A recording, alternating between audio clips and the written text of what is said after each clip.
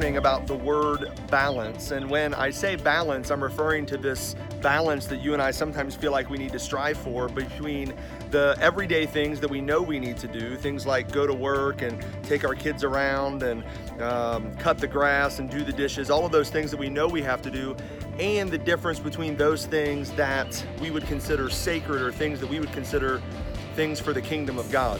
You know, I've had the privilege of being in full-time ministry for many years now. This is what I get paid to do. It's what I do full-time. But I was thinking back to before I was in full-time ministry, and I've had a variety of different jobs. I used to host birthday parties for kids. I worked at a couple of different warehouses. Even for a while, I sold trophies. But it wasn't until I got into full-time ministry that I ever considered what I did as really sacred. But here's the problem. I don't see anywhere in Scripture where God divides time between sacred and secular. There's a great verse about this in the book of Acts chapter 16. It's about a woman named Lydia. Paul and Silas, who are preachers of the gospel, are out preaching and teaching the gospel of Jesus Christ. And this woman Lydia, who the Scripture describes as the seller of fine purple cloth, hears this message of Jesus Christ that Paul and Silas are preaching, and she accepts it. She believes it. She takes it into her heart. She accepts the person and the teachings of Jesus. She takes the whole crew back to her house for a big gathering. If you fast forward a little bit in that passage in Acts chapter 16, verse 40, you discover that Paul and Silas have been in prison for that very thing, preaching the gospel. And the Scripture says that finally when they were released from prison, this is great, Acts chapter 16, verse 40, it says they returned to the home of Lydia to continue their preaching and their teaching.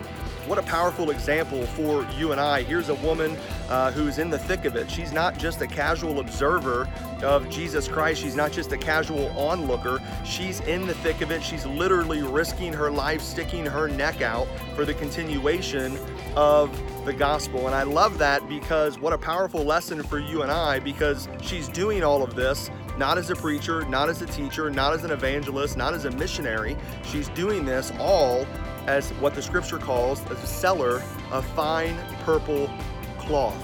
You know, I think for many of us, that's how we would divide our time.